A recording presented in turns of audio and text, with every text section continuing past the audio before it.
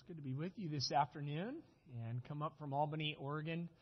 Think of the Apostle Paul, when he was writing to the church at Rome, talked about his eagerness to be with them and see them face to face. He hadn't met them, but because they held the same Christ dear, it was a joy to be together.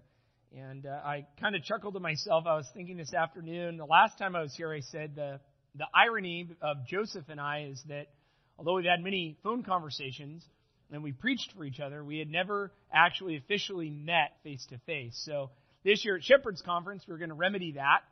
And it just so happened that I had a phone call that I had to take. And so now we've set our gaze on one another and we've waved. We just have yet to actually sit down and have a conversation. So we're progressing little by little in our relationship. And I got a text this week from a dear brother in Albany who met Joseph down there at the D-Min program, and I was thrilled to hear that. And there's some neat things the Lord is doing in like-minded churches and brothers throughout the Willamette Valley and that region. So I hope that's an encouragement to you as I'm just beginning to kind of lay some similar burdens on one another's hearts. Also, I'd like to extend an invitation to you. This September 13th through the 15th, we will have Todd Murray visiting our church down in Albany. We're going to host Todd Murray, and he served on staff as a music minister with Steve Lawson for some number of years, and then Lance Quinn as well.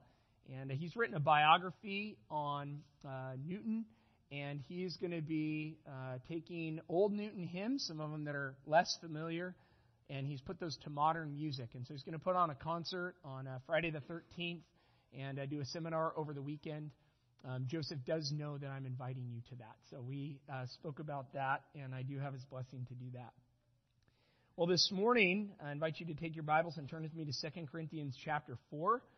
We just started a series at Cornerstone this week in Hosea, and that's a difficult place to go for a one-off. So we're going to be in 2 Corinthians chapter 4 this morning, and I hope to encourage you from the Scriptures. Allow me to pray, and then we'll give our attention to God's Word.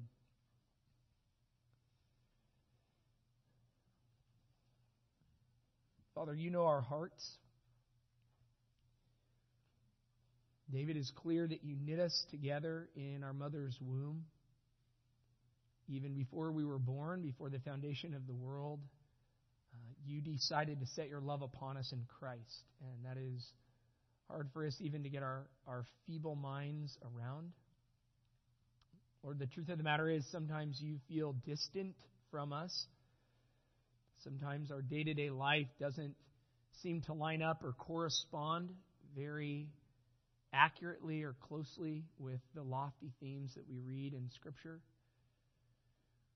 Father, the difficulty for us is to walk by faith and to believe you. So, Father, I pray that you would give us grace to believe your word today, and that it would do its work that we have come to love and appreciate and depend upon as it feeds us, as it nourishes us, as it is like water for our souls when we're thirsty. So, Father, I pray that you would continue to build up your church this morning as we sit under your truth. Might we believe it and be changed by it.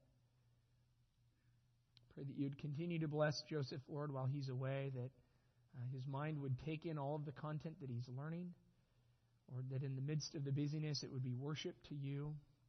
You'd care for his family while he's away, Lord, and that this program would be something that does not take away from his ministerial life, but furthers it and progresses it, Lord, for your glory.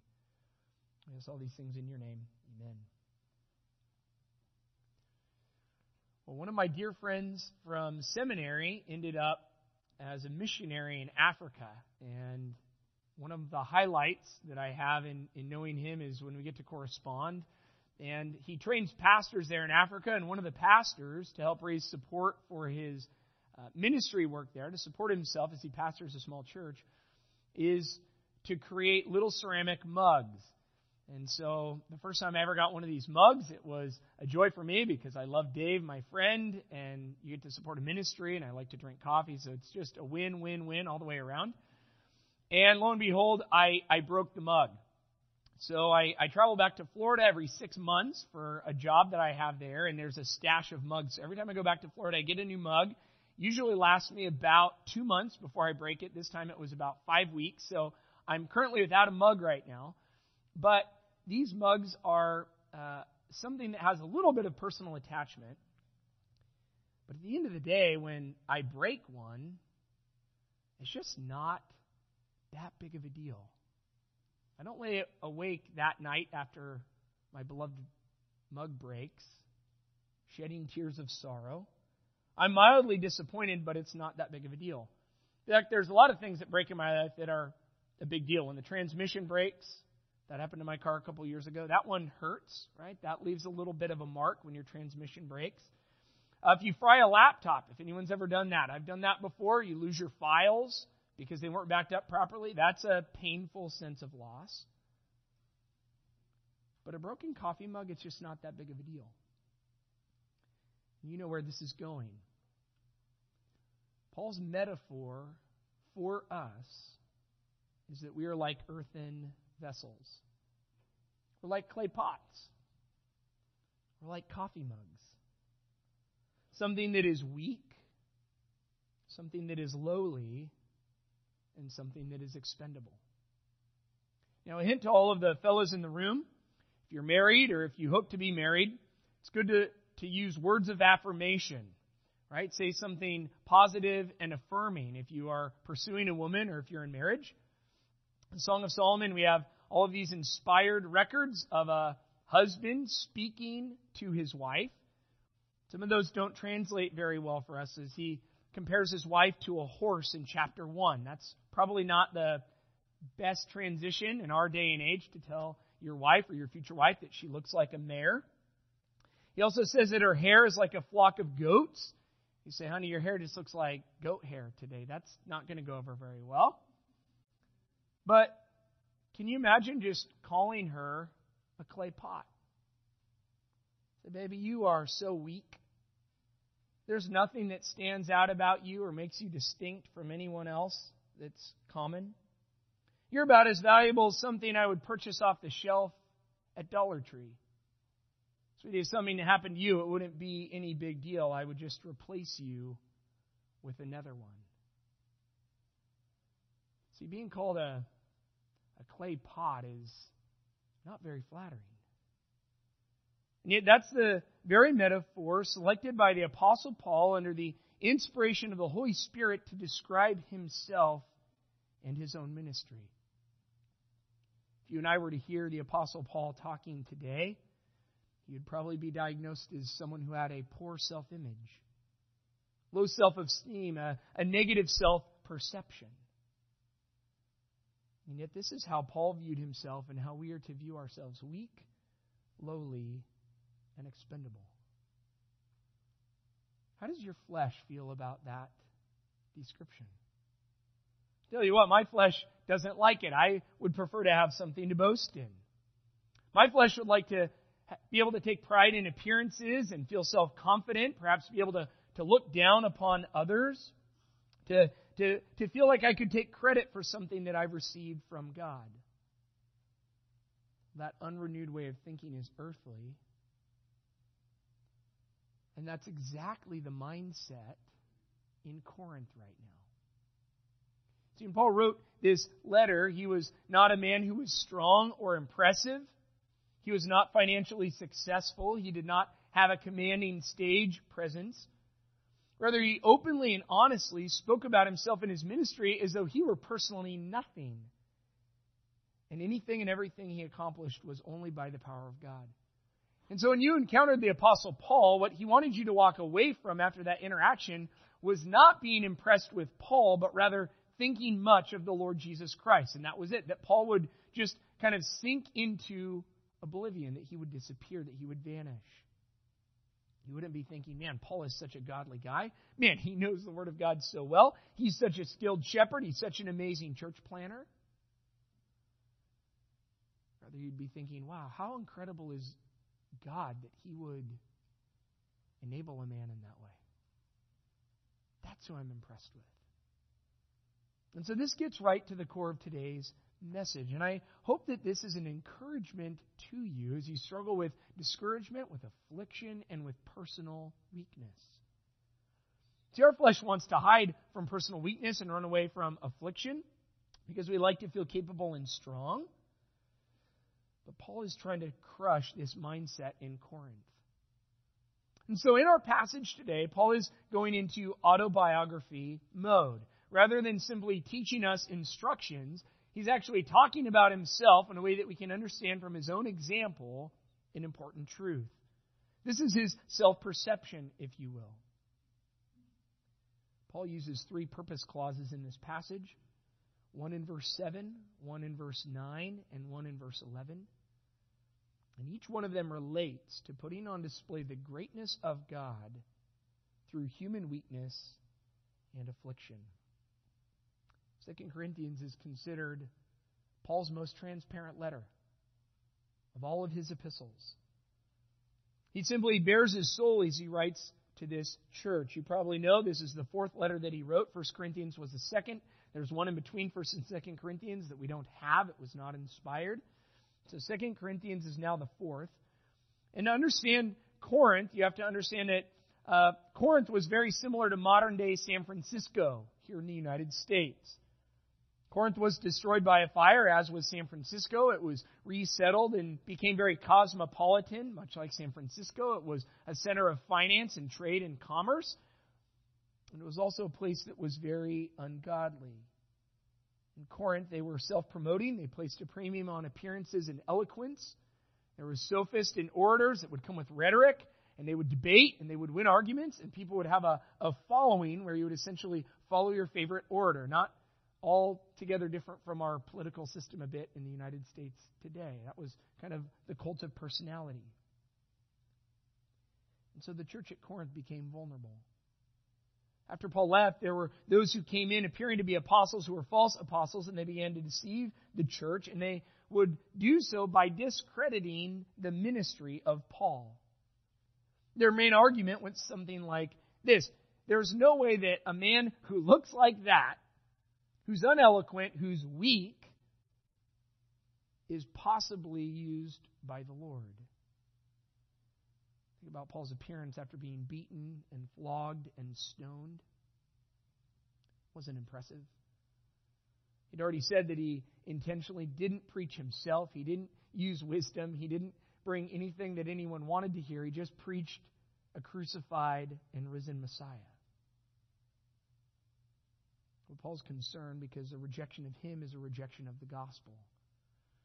And so he's powerfully elaborated on the glory of the gospel. He's been confronting false mindsets in Corinth. And when he goes into autobiography mode here in chapter 4, verses 7 through 12, he begins to talk about 4 ways that our limitations and our struggles specifically magnify the glory of God. See, your weakness and your trial is something to embrace. If you value and treasure the Lord Jesus Christ and you want to see Him put on display. And Paul is going to show that to us. The first way that displays Jesus in our lives is human weakness. Human weakness. Verse 7 kicks off this section where Paul writes, "But we have this treasure in earthen vessels." Now Paul says, we. Who is the we that he's talking about? Well, this we, according to chapter 1, verse 1, is Paul and Timothy. And he says that they have something. What they have is a treasure. And this is the common word for treasure throughout the New Testament. The treasures that the Magi brought when they worshiped Jesus. The riches or treasures of wisdom that are found in Christ. Colossians 2:3. So Paul says there's something that him and Timothy possess. Something that is precious. Something that is valuable. Something that is beautiful.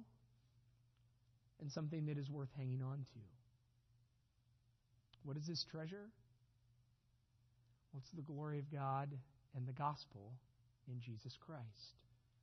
He just said it's the knowledge of the glory of God in the face of Christ in chapter 4, verse 6. It's the light of the gospel of the glory of Christ in verses 3 through 4. And so Paul is saying that this is the treasure that we possess. If you've seen treasure before, how is treasure typically displayed and showcased and highlighted? Think of the crown jewels. What are they displayed on? Red velvet, black velvet, lots of sparkly lights. Something that showcases the beauty and the wonder of that valuable treasure. They get valuable treatment. You don't see them in wooden pallets or sitting in paper grocery bags. But that's not the case with God and the gospel. Paul says, unlike a normal treasure that you would display in a grandiose way, this treasure is put inside of earthen vessels. Earthen vessels, the perfect translation. These were clay pots. They were containers made of clay. And Paul's speaking of himself now. So he says, I have this remarkable, valuable treasure, the life-saving message of Jesus Christ and the glory of God in the gospel. And God decided to put that in a clay pot. Paul didn't just pull this concept out of thin air. Clay pots were used all throughout the Old Testament in various ways. They were used for various purposes.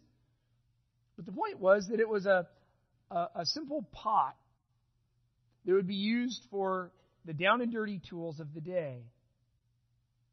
If you want to understand a few realities of it, first you have to understand that a clay pot is weak. A clay pot is weak. It's fragile. It's prone to breakage. It's easily chipped and cracked.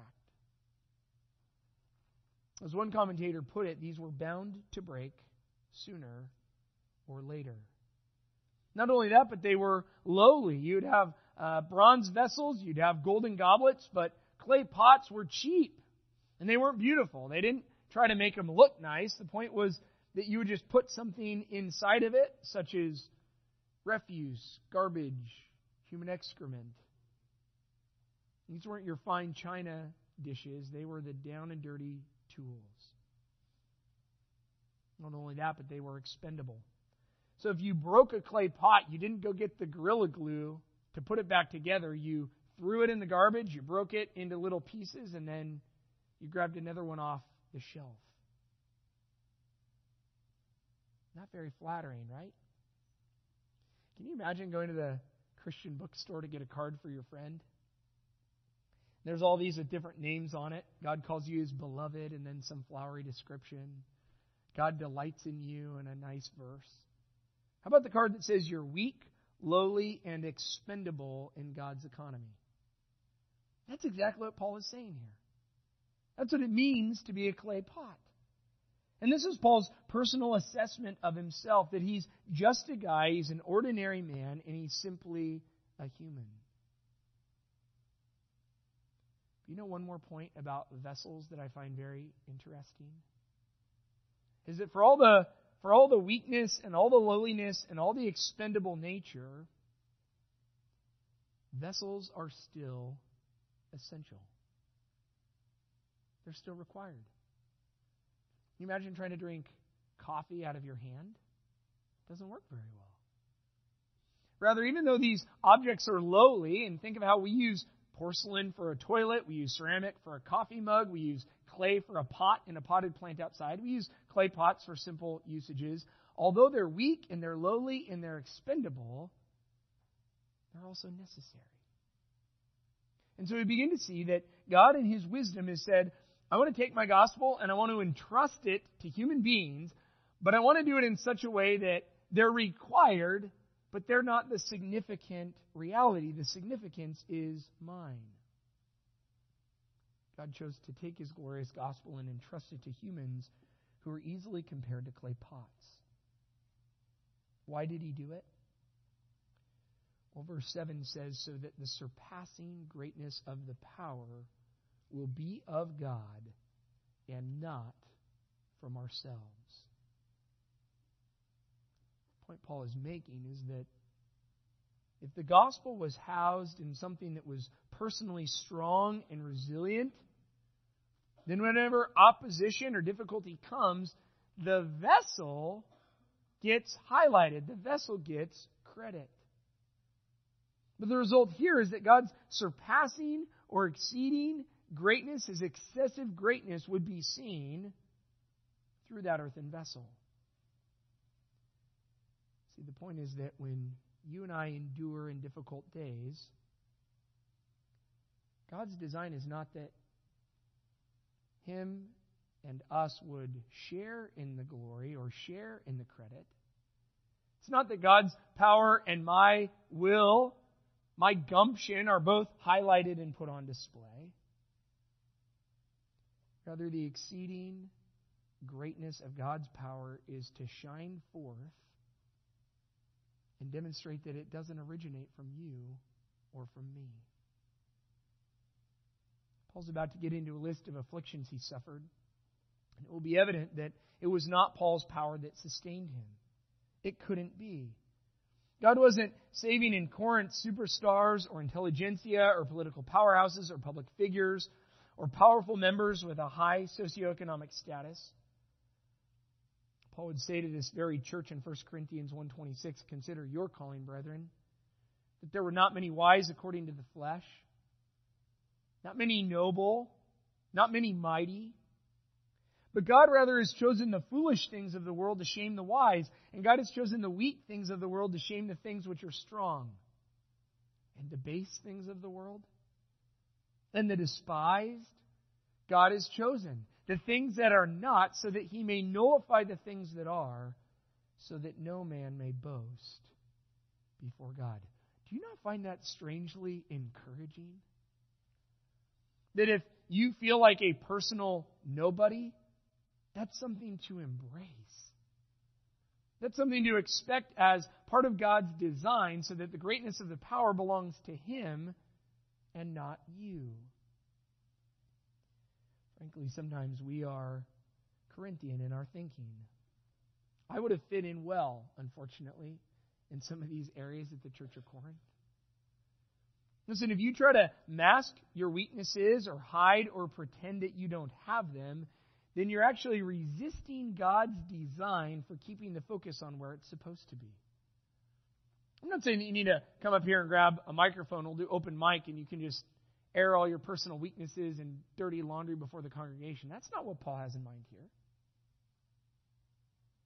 But Paul's saying that when you speak about who you are, you're honest about weaknesses. You're not talking about only struggles that were in the past after you've resolved them, but you could talk in the midst of a struggle and say, "I'm having a hard time right now, and I don't actually have it figured out right now. I'm struggling. Could you pray for me?" The truth of the matter is, we're so crafty when we talk even about our weaknesses. Oftentimes we flatter ourselves or we say it in a way that's socially acceptable. We'll even try to sound like we're embracing weakness without actually doing so. But Paul said that he became a fool for Christ's sake. And he said it to a bunch of people that hated the thought of being associated with a fool. Just ask, are you open and truthful about your personal weaknesses? Do you embrace them rather than trying to run away from them? So that you might testify that it's God's sufficiency that sustains you and the sufficiency of Christ in you. I'd ask, are you aware of subtle ways that you talk about yourself that preserves your dignity and your reputation at the expense of truthfulness? Friends, Paul made people uncomfortable by the way he talked. Here's a grown man talking about, in this very letter, crying, trembling, feeling weak, despairing. Why, Paul? He said in 2 Corinthians 1:12, "We behaved in the world with simplicity and godly sincerity, not by earthly wisdom, but by the grace of God." Paul said, I just wanted to be sincere. I am who I am by the grace of God. I don't have anything to hide. Christ is my righteousness. Christ is my sufficiency. What you see is what you get. And so Paul made people in Corinth feel uncomfortable because when he talked about that type of weakness, who did it make look bad? It made them look bad. It made them feel uncomfortable. They wanted to follow someone who was strong and impressive. And Paul says, it's where I was at. I lived in sincerity. And can I tell you that when you left spending time with Apostle Paul, you would have been impressed with the Lord Jesus Christ and His sufficiency. Isn't that what we want? Friends, it comes through embracing our human weaknesses. Well, Paul wanted the church to know that it's not only human weakness that displays Jesus in our lives, but it's also severe affliction. It's severe affliction. Apostle Paul knew what it was to suffer. R. Kent Hughes postulates that it's difficult to find records of any individual in the history of the world that has actually suffered more than the Apostle Paul. Certainly we could say there was no one who willingly subjected himself to suffering again and again and again in the same way that Paul did. In these next few verses, there's a little pattern that jumps out. There's 8 participles that function like couplets. The first half illustrates human weakness somewhat generally, and then the second half, divine power. The second verb is an intensification of the first. And when you read that in every way, that is distributive, which means every single one of these couplets means that Paul experienced this suffering in every way. We'll take them one couplet at a time.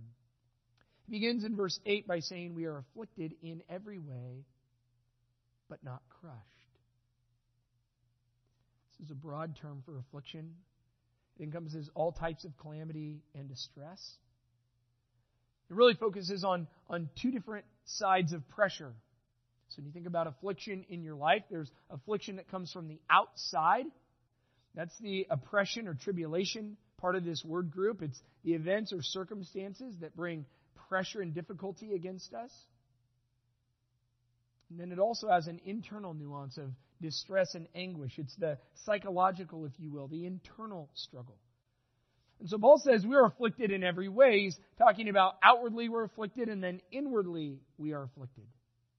Both circumstances as well as personal struggle. This word for being afflicted is used in Matthew chapter 7, verse 14, when Jesus talks about the narrow gate and the restricted path. Mark uses it in Mark chapter 3, verse 9, where the crowd was pressing up against Jesus. So the idea is that you have this pressure that feels like it's caving in around you. Think confinement, claustrophobia.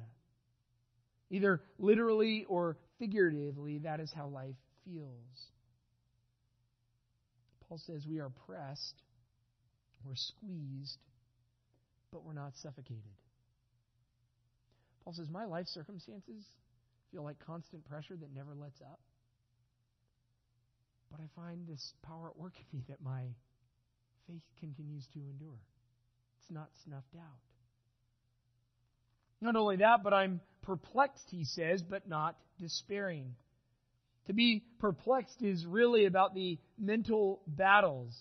We know that Paul's trials weren't just merely the physical suffering that he endured in his body, but it was mental and emotional pressure as well. This is the emotional pain that we face. This is the agony of struggle that maybe you bear certain burdens that no one else on earth knows about. No one else is there to bear with you. These are the things that keep you awake at night, the things that you write out on a page in a journal, and then you want to rip it up and shred it before anyone can see it. Paul would say in 2 Corinthians chapter 11, verse 28, after that litany of all that he endured with shipwrecks and beatings and floggings and starvation and hunger and sleepless nights and shipwrecks, he gets to the end and he says, and apart from all those external things, there was the internal pressure. There was the mental anguish of all the churches that were my daily concern. Daily anxiety that Paul experienced for the churches. That's the word. Paul is burdened by these things. You know what these are. Perhaps it's your own sin. It's loved ones who don't know the Lord, spiritual burdens that are heavy, people you love going against the warnings of Scripture, just your own perplexing issues. Paul said it got so bad in 2 Corinthians chapter 1 at one point that he actually despaired of life. He came to the point in 2 Corinthians chapter 1 where he started to ask himself, is it even worth it anymore? I'm starting to despair of life. I've come to the end of myself. And you know what he says the purpose was?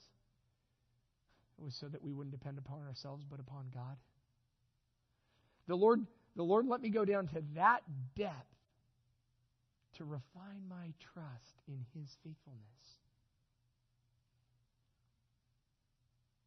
The wordplay is difficult to create here.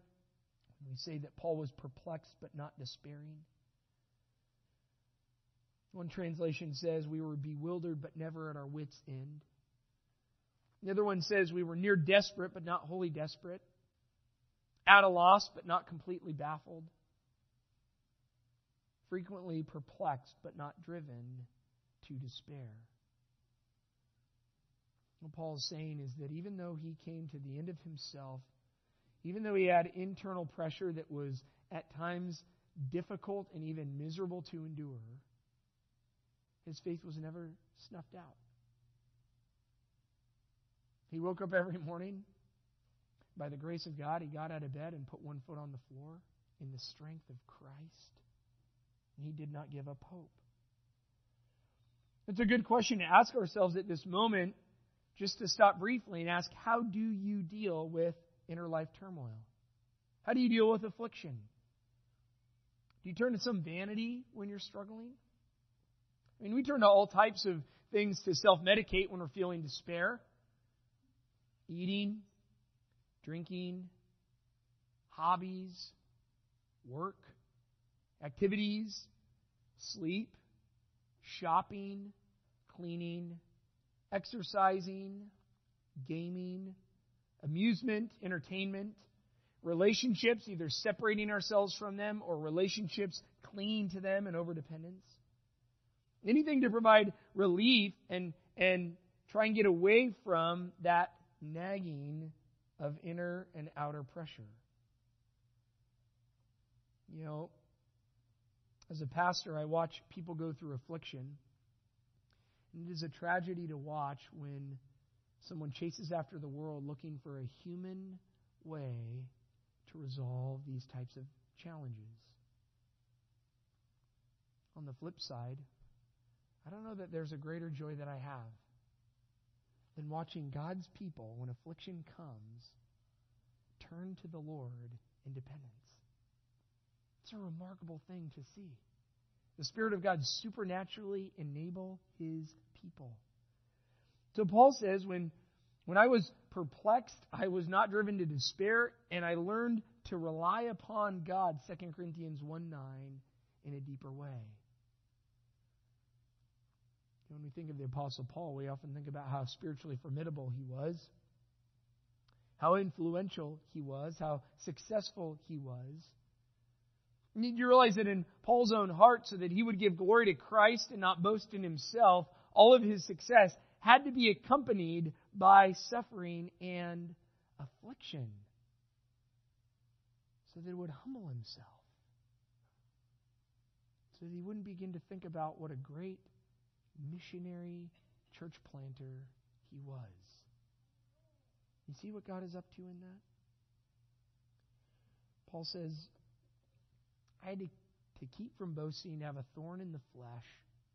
And so the Lord brought severe afflictions into my life, so that as people saw me endure, they couldn't say, that's a mere man. Rather, his sustenance comes from the Lord.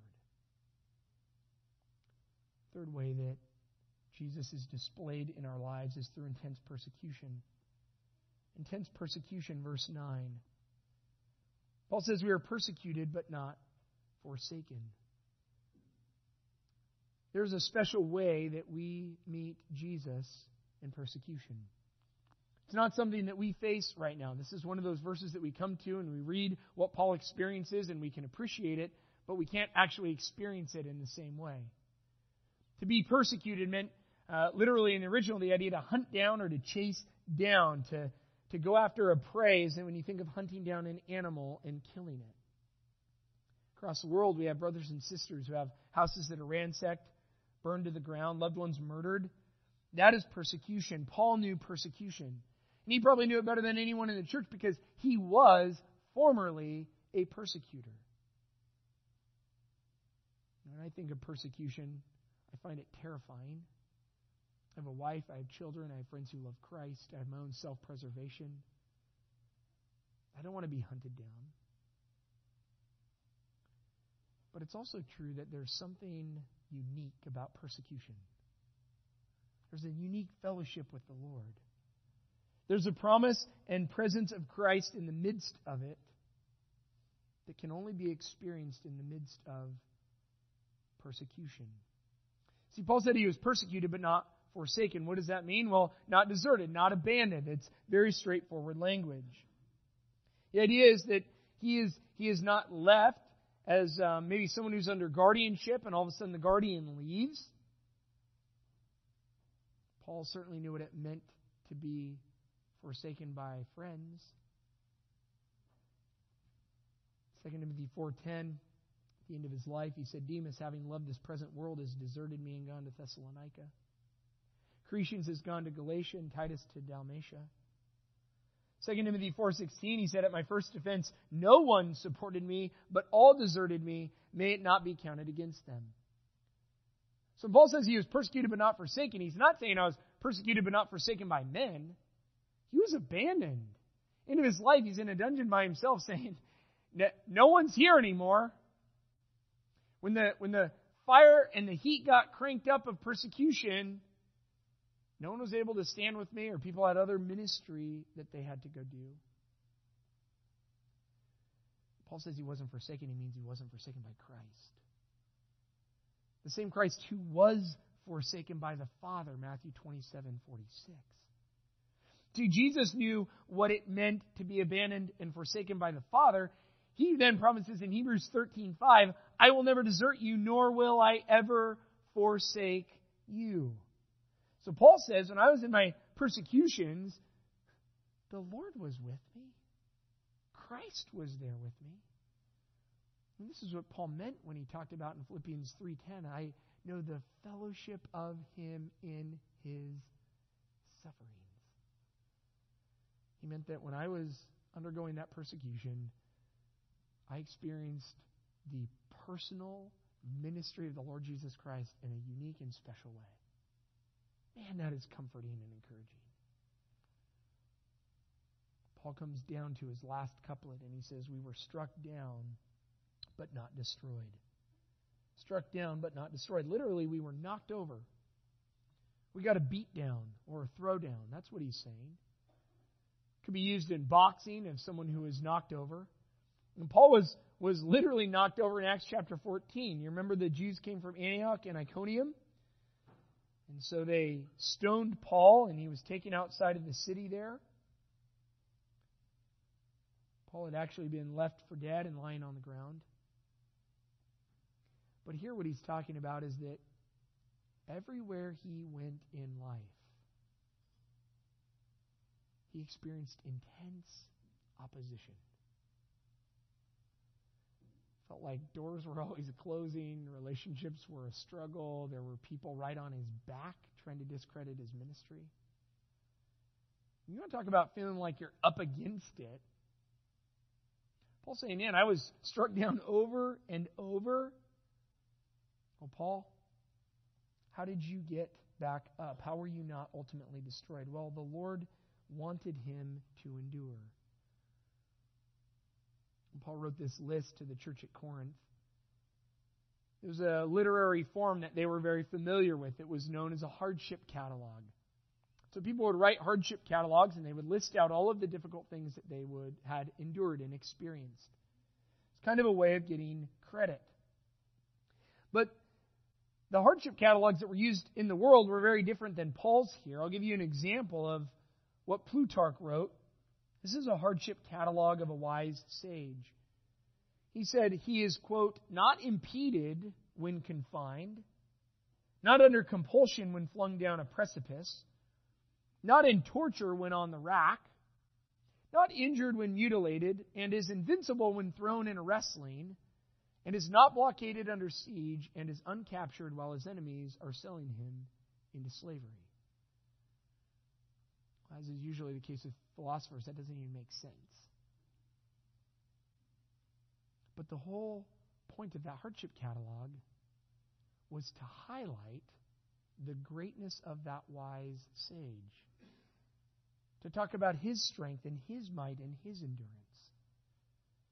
You contrast that with the Apostle Paul, who said in 2 Corinthians chapter 4, verse 5, we don't preach ourselves, but Christ Jesus as Lord, and ourselves as your bond servants for Jesus Christ's sake.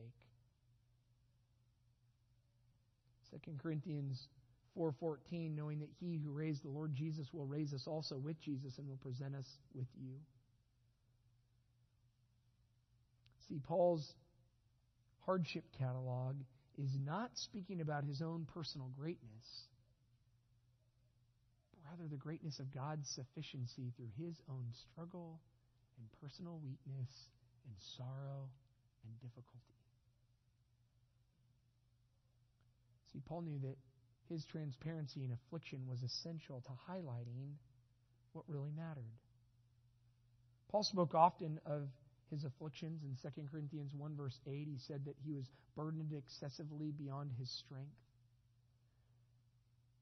2 Corinthians chapter 11, he said that he was in labor and hardship through many sleepless nights and hunger and thirst, often without food and cold and exposure.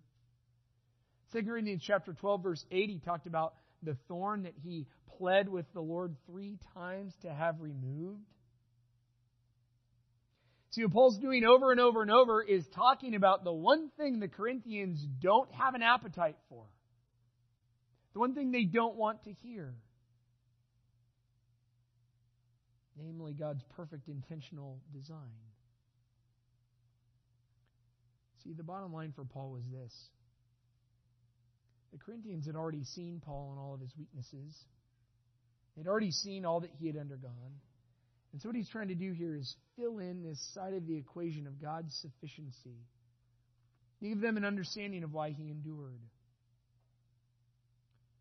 Paul would say in 2 Corinthians 12 verse 9 that Christ came to him and said, my grace is sufficient for you, and my power is perfected in weakness. Most gladly, therefore, I will rather boast about my weaknesses, so that the power of Christ may dwell in me. See, in Paul's mind, he who proclaims a crucified Messiah must be willing to be open and honest that all glory goes to Christ. Paul knew that Jesus had been displayed in his life through his own human weakness, through severe affliction, through intense persecution. It allowed Paul, rather than saying these are the worst things that could happen to me, I want to make them stop, I just want to get rid of them, my life will be so much better when I'm free from those things, to rather embrace them. Finally, it brings us to our fourth way that Jesus is displayed in our lives, and this is through costly sacrifice. This is through costly sacrifice. It says in verse 10, always carrying about in the body the dying of Jesus, so that the life of Jesus also may be manifested in our body. For we who live are constantly being delivered over to death for Jesus' sake, so that the life of Jesus also may be manifested in our mortal flesh. So death works in us, but life in you. And Paul writes about this. He's talking about apostolic suffering. It's not poetic imagery when he talks about being delivered over to death. He's actually talking about being delivered over to physical death in behalf of the Corinthians and the other churches that he served. In behalf of really all believers. But this word for deadness is that he was constantly being delivered over to death. The idea is that it was relentless. And yet, who is it that was handing Paul over? Well, just like the Lord Jesus Christ, who was handed over, who was delivered up. It was done, on the one hand, by humans who hated his ministry. But ultimately, it was God who was behind all of that. It was God that was handing Paul over. And so Paul is saying that his personal suffering, verse 12, the death that worked in him was life for them. The idea is that as Paul suffers, as he undergoes great difficulty, it's actually producing spiritual benefit in the lives of other people. His thought seems to be, as I suffer, you get to enjoy more of the Lord Jesus Christ. See, to the degree that Paul sacrificed personally,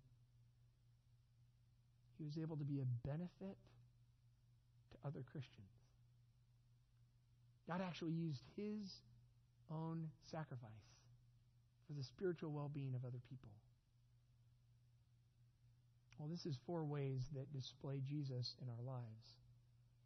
And I don't know about you, but my thinking needs to often be recalibrated and encouraged by truths like this. I tend to drift into earthly mindedness, much like those believers at Corinth. To be reminded that these humbling realities that our flesh doesn't like actually have great meaning in making much of Christ in our lives. Do you feel like you're weak as a human? Then just embrace it. God says that you're a clay pot. You're simply a vessel to house a glorious gospel. You're dispensable. You're expendable. And yet in God's wise kindness for this season, you're still necessary. You do have a purpose. Not only that, but severe affliction. When you think of the pressure that comes against your life, the difficulty internally, this is something the Lord is producing to make you more useful to Him. Paul had to undergo it so that he'd be useful to the Lord. So do you and I. And it's to highlight the sufficiency of God's power in us. Intense persecution, third way that displays Jesus, can only be endured by knowing that Christ will never leave us nor forsake us. And finally, costly sacrifice. There's no way around it, but God magnifies the life of Jesus through His people giving themselves away for the sake of others.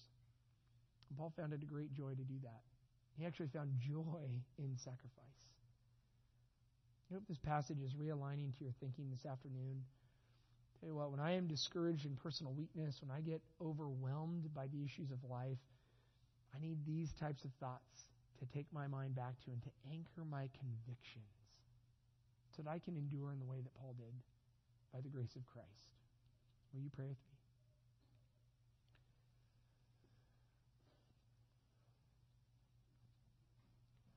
Lord, we would not design the Christian life the way you have designed it. We would design heaven on earth right now. We would design things to be easy and comfortable and to showcase all of our wonderful gifts. Lord, you are so wise. You are so wise to give us the opportunity to endure. Lord, I pray for the people in this body that, Lord, I know without even knowing their life circumstances, know that they're in at least one, if not multiple, of those experiences right now. Father, I pray that this would cause their burdens to be lifted, or that this would cause them to be filled with hope and joy. Father, as you take categories of things that we view as negative and worst case scenario and things to be avoided, and rather that we would embrace them. Lord, truly that is the mind of the Spirit. It is not a natural way of thinking. Lord, I pray that you would cause us to see these things and believe them and spur one another on in them. Lord, that we would be good friends and good counselors. Lord, to point one another back to Christ and His sufficiency. Lord, I pray that you would work transparency in the hearts of your people. Lord, that would be like a breath of fresh air. Lord, in body life, that it would be a breath of fresh air in evangelism. Lord, to have people who are not impressed with themselves, but who are impressed with Christ, and that is evident. Lord, we love you so much. We long for your return. Bring that day soon. In Jesus' name, amen.